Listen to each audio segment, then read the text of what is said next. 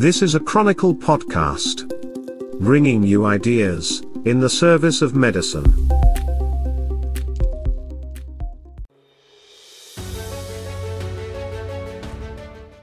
From the Chronicle podcast system, this is the NPC podcast of the National Pharmaceutical Congress for May 18, 2022. The NPC podcast was created to discuss and consider the purpose, process and people of the pharma industry during the COVID era. We'll continue the healthcare conversation by answering questions sent by listeners just like you. This program is presented in cooperation with Imprez, Canada's next-generation commercial partner. The industry is rapidly evolving, and Imprez is designed to help you evolve with it. Learn more about Imprez tailored best-in-class solutions at www.imprez.com. Our guest today is Jim Hall, Senior Vice President and General Manager at Covis Pharma. Jim will join your hosts, Jim, Mark, and Mitch. Let's start the conversation. Here's Mitch Shannon, CEO of Chronicle Companies. Hello and welcome to the NPC podcast from the National Pharmaceutical Congress. I'm your co-host, Mitch Shannon, coming to you from our legendary podcast Gondola, high in the rafters over center ice, where we're pleased to be in the company of Mark McIlwain, the life sciences industry consultant and senior health policy expert. Mark, since we're inevitably going to talk about the heartbreak of Saturday night's Leafs game, last of the season as it turns out, let me first ask you if you've seen the first episodes of Shoresy. Do you know Shoresy? No, I can't say I'm craving to see it either. Play on words. Yep. But the series is big news up here. Apparently, it's going to shore up the local cultural sector. And of course, this is the city where there's a statue of Stompa Tom Connors in the downtown. In case it's not obvious to listeners, Mark is coming to us today from Sudbury, Ontario, and we'll say hello to James Shea, General Manager at the Council for Continuing Pharmaceutical Education in Montreal. Jim, how would you describe the overall state of the playoffs in the year 2022? Well, I don't know. I'm kind of getting upset with this line of questioning because this is the second time you've asked me. And, as a Habs fan, I'm living a little bit in the past, watching PVR 2021 playoffs. And apparently I just watched the Habs beat the Leafs in Game 7. So, it's going. What, too soon? A little too soon. I have that same game replayed every night in my dreams, Jim. But that mystery voice has to be identified. So hold that thought, please, mystery voice. Altogether, we are your Kitty Bar the Door podcast hosts, known as Jim, Mark, and Mitch, because all the really clever names were taken, such as Fred Cyclone Taylor or the Winnipeg Whips. Gentlemen, we have a friend of the National Pharma Congress now entering the gondola. It's Jim Hall of Covis Pharma. Hi, Jim. Hey, Mitch, how you doing? Pretty good. Was that your voice I heard before you were introduced? Yeah, it was. I couldn't help myself. I'm a diehard Leaf fan up until last night. I think I'm done. We prize your enthusiasm along with your industry expertise. So you're the Senior Vice President and General Manager at Covis Pharma. That's an 11-year-old pharma company focused on serious chronic diseases, based in Luxembourg and founded by a venture capital firm. Tell us more about Covis. What's the vision for the organization? Yeah, Covis has been around as an entity for about 10 years, but in Canada about 3 years. So we started up in Canada with two really good products in the market and have been going strong ever since. We have a pretty small, nimble company. That's sort of our approach. We're looking to build our business really in two areas, in respiratory therapies and then in oncology specialty care primarily. Great. It's Jim Shea here. You're a seasonal instructor and potentially a seasoned instructor at the DeGroote School of Business at McMaster University. Maybe you can tell us about this experience. Were you teaching a class during COVID-19 at its peak? And what are your thoughts on online learning? Sure. Yeah. I've been teaching at the course once or twice a year. It's just one course a term. It's really the only course I'm qualified to teach, which is a course in the healthcare stream at McMaster and the MBA and BDC programs, really on the pharmaceutical industry. But I love it. It's great. It's great to connect with the students. They're brilliant. They're smart. We actually have one of them working with us right now. She was one of my students about 2.5 years ago. She's now heading up part of our marketing team, so she's done really well. The pandemic was tough, it was hard teaching people online, not really seeing them in the eyes, looking them in the eyes. It was easy to hide. There were, you had to call people out sometimes to get them to participate. I didn't enjoy it as much. I like connecting with the students, personally, like in the classroom. So it wasn't all that enjoyable for me. I plan to teach again this fall, and I'm pretty much going to not do it if it's online again. I'll probably let them know I'm not interested, but I think it will be in person. Last fall, it was both. So it was in person and online, and that was pretty tricky to kind of engage the class in person and then also try and engage people online. So we'll see. I mean, we're all in uncharted ground here. So I'm hoping that it's back to live and in person, and then it'll be a lot of fun. Jim, it's Mark. So talking about in-person events, you recently attended the Bloom Burton and Company Healthcare Investor Conference. Can you share your thoughts about this year's event?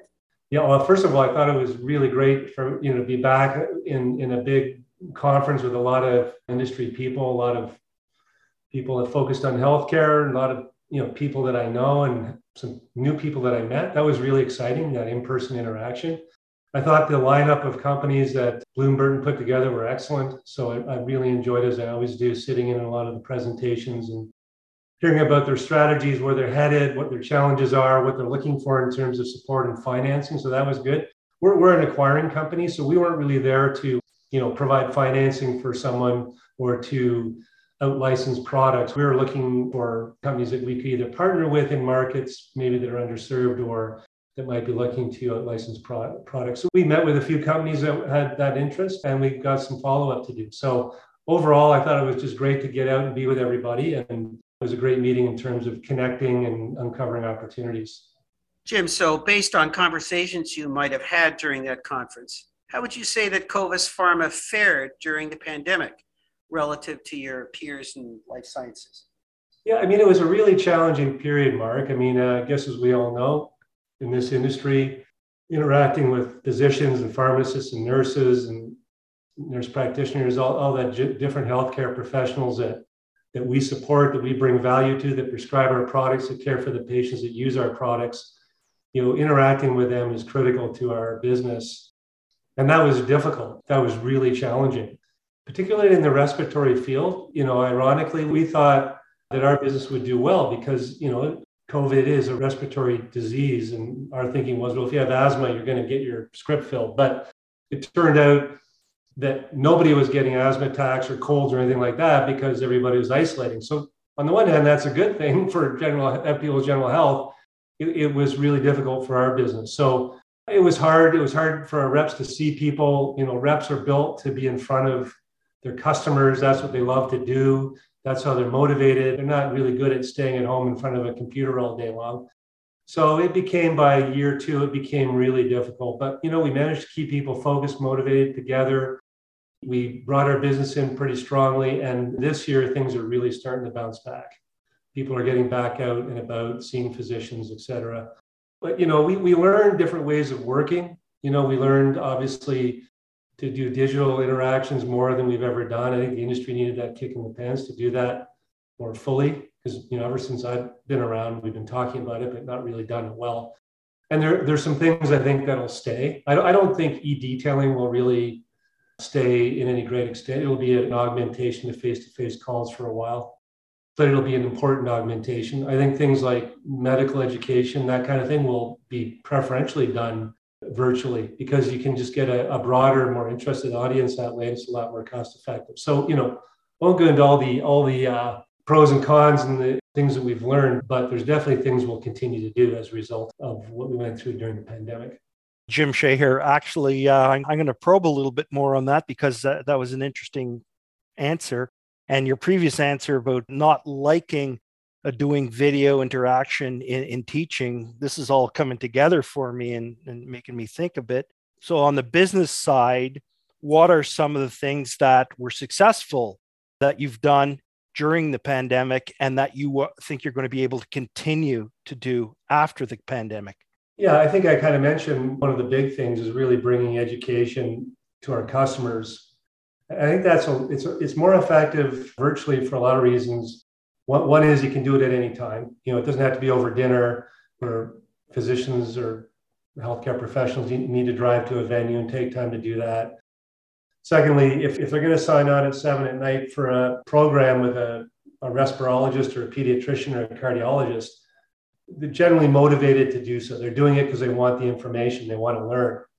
Otherwise, they wouldn't bother. So, and it's cost effective, for companies. And fourthly, we've been able to bring physicians and other healthcare professionals in from across the country into one venue, which some folks seem to like. They like the idea of, okay, Dr. Smith, what are you guys doing in BC? What's going on there? What's going on in Quebec? And so I've been in quite a few interactions where that's happened, where just went through this sort of interchange between the audience in different parts of the country about, what kind of access do you have to these medicines? What's going on politically here? And it just creates a much more robust learning experience and environment. So, I really see that as being, and we're going to continue doing that in a big way. Not that we won't do live in-person meetings as well. I think that'll be important too, but it'll be a good mix of both. Right. That's an interesting point that no one's brought up so far in this series. Mm-hmm. Well, we're listening to Jim Hall, the GM of Covis Pharma, on the NPC podcast. So, Jim, just continuing those last few points you had, I had lunch with someone on Friday who was saying their organization is making a point of leasing electric vehicles for all of their customer-facing reps and for the executives, just as a statement about sustainability and being on top of advanced tech. I thought that was kind of fascinating, but all of us are sort of being shaken up by the tech advances over the last 2 years. How has high tech made itself felt at your group at Covis? Well, we don't have everybody driving Teslas, but I don't know. I think we're all trying to figure out, okay, with this new way of interacting, either internally or with our customers, how do we leverage that maximally? But our company really hasn't, I don't think we're on the forefront of that. I think we're early adopters maybe. So we're going to wait for the innovators to do what they're going to do, see what happens, and then maybe jump on that. We certainly are building our internal IT capability as a small growing company. That's been really important. And a part of their mandate is to look at, okay, how do we use digital media technology to bring more value to our customers? But in terms of big ideas, big things that we're doing, other than what I've already mentioned, which is really looking for ways to connect more seamlessly and at optimal times with our customers, we really don't have any other major tech initiatives ongoing. Interesting.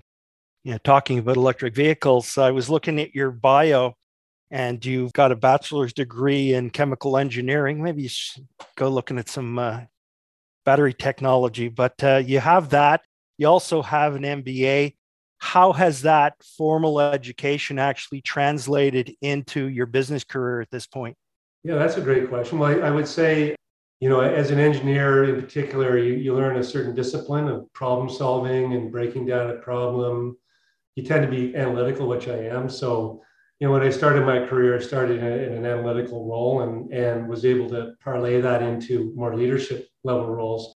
I think probably a large part is my background in engineering with the problem solving and the analytical part, but also chemical engineering with the interest in science. I mean, I'm fascinated by science and studying things, understanding how and why they work. And I think that's really served me well in the pharmaceutical industry for obvious reasons. And then the MBA was a way to layer on the business side of it. So for me, I think, and actually the MBA is what got me into the industry. It was a co-op work term at Searle Pharmaceuticals, which doesn't exist anymore, but I'm sure you guys may have heard of it.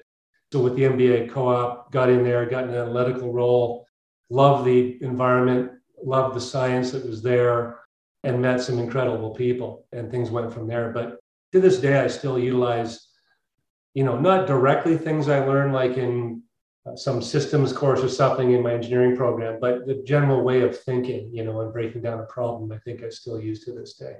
Well, you're one of those guys that has that analytical side plus the personal people side. So that's, from what I gather and from meeting you and talking to you personally, you're one of those few who've merged and melded that stuff together, because the analytics don't necessarily go well necessarily with people skills too. So it's a testament to you and that the community and the culture that you have right now at your organization. So well done.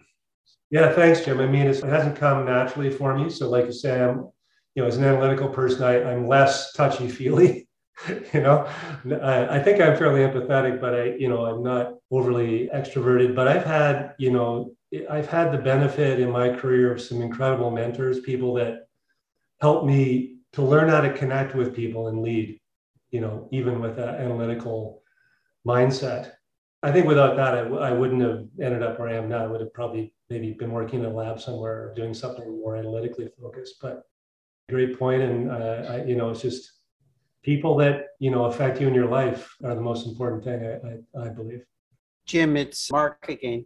You're a volunteer member, I see, at the Canadian Orthopedic Foundation, and also a volunteer consortium member at the Mississauga Life Sciences Consortium. So can you tell us a little bit more about your volunteer work, how you approach it? Sure. Well, first, I should probably update my LinkedIn profile because both of those things I'm not doing any longer. So the Canadian Orthopedic Foundation, I served my 9 years tenure on the board. So that's as long as for that board I could serve. But it was a really great experience. A guy named Mike Flucci got me on there. He was on and he asked me to take over for him. And I learned a lot and it was a lot of fun. The consortium with Mississauga was a really interesting initiative that lasted for a couple of years. It was Bonnie Crombie kind of set it up, and she wanted to have government, industry, not just pharma, but various industries, but of course pharma, come together and talk about how do we create this life science sort of environment in Mississauga. And it was pretty cool. And we've met many times. And I think with a change in guard there, it kind of morphed and transitioned to something else. And then I moved on. But I thought it was a great initiative, a great idea, and very impressive that senior politicians recognize the importance of a vibrant, healthy pharmaceutical healthcare sector. Well, back to your LinkedIn profile, you see you've had leadership positions at many different organizations, starting with Pharmacia in 1988, or was it called Upjohn then? I don't know. But what would you say makes Covis Pharma different from its peers? Something that other organizations could learn how to do their jobs a little bit better.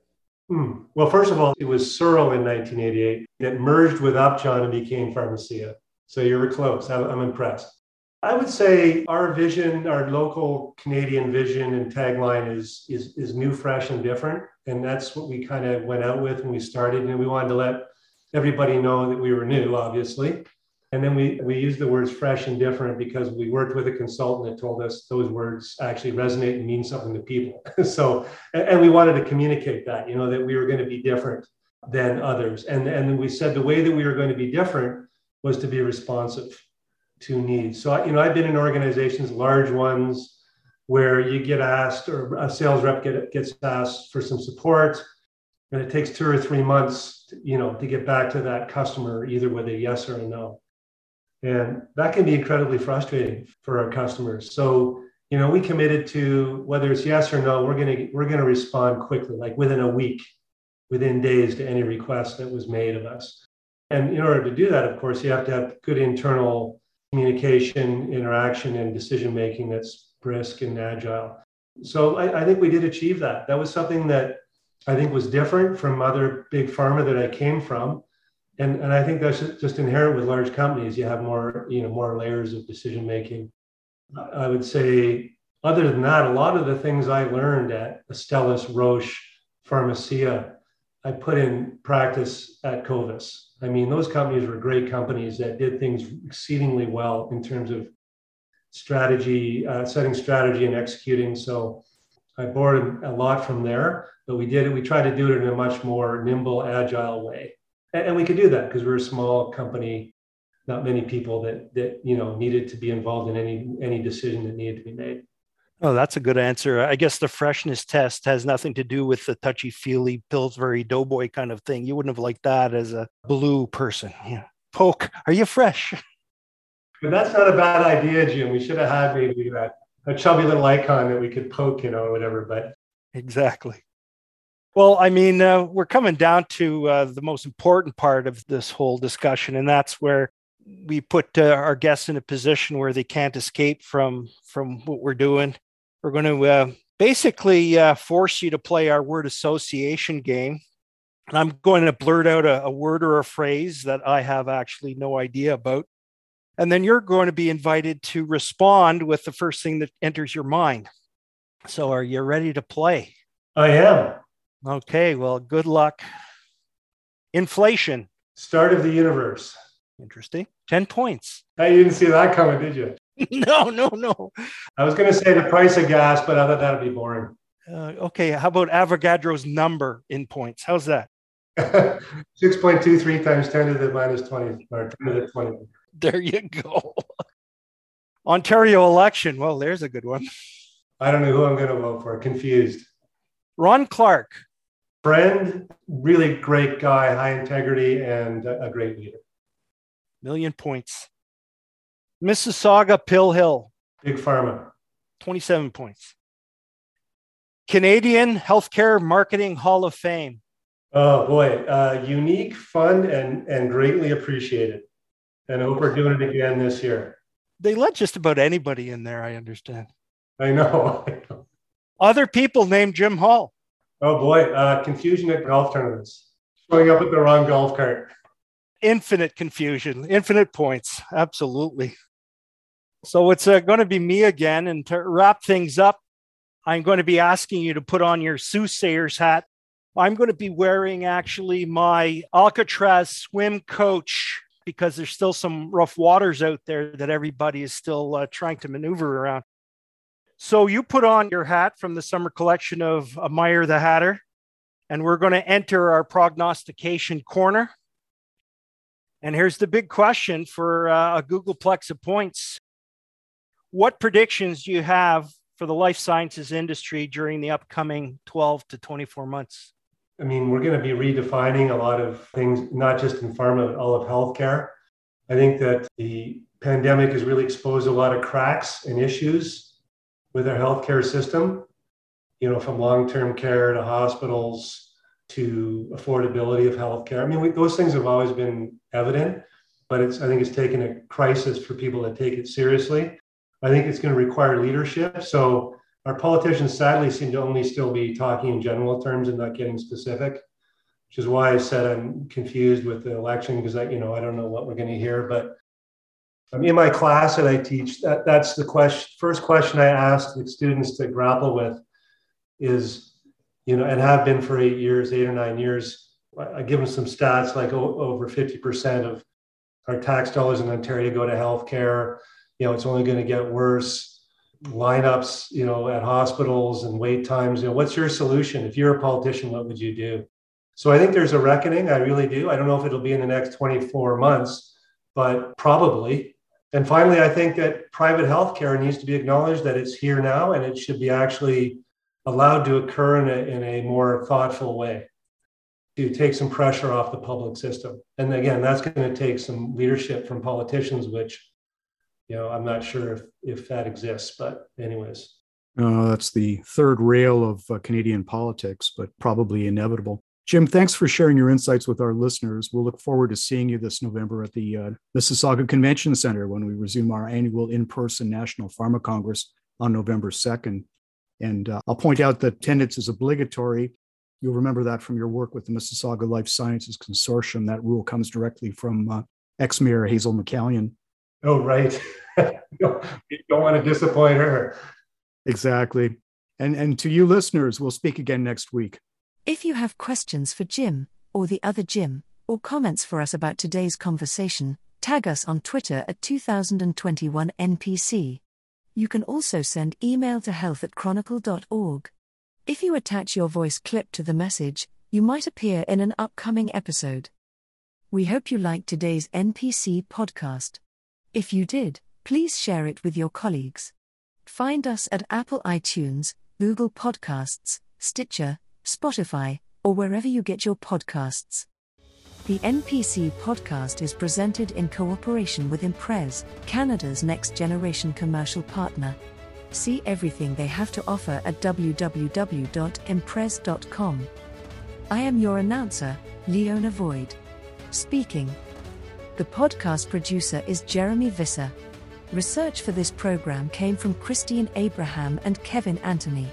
The musical theme is performed with jaw-dropping intricacy by the NPC Podcast Orchestra, under the direction of Maestro Mayudi Millbrook.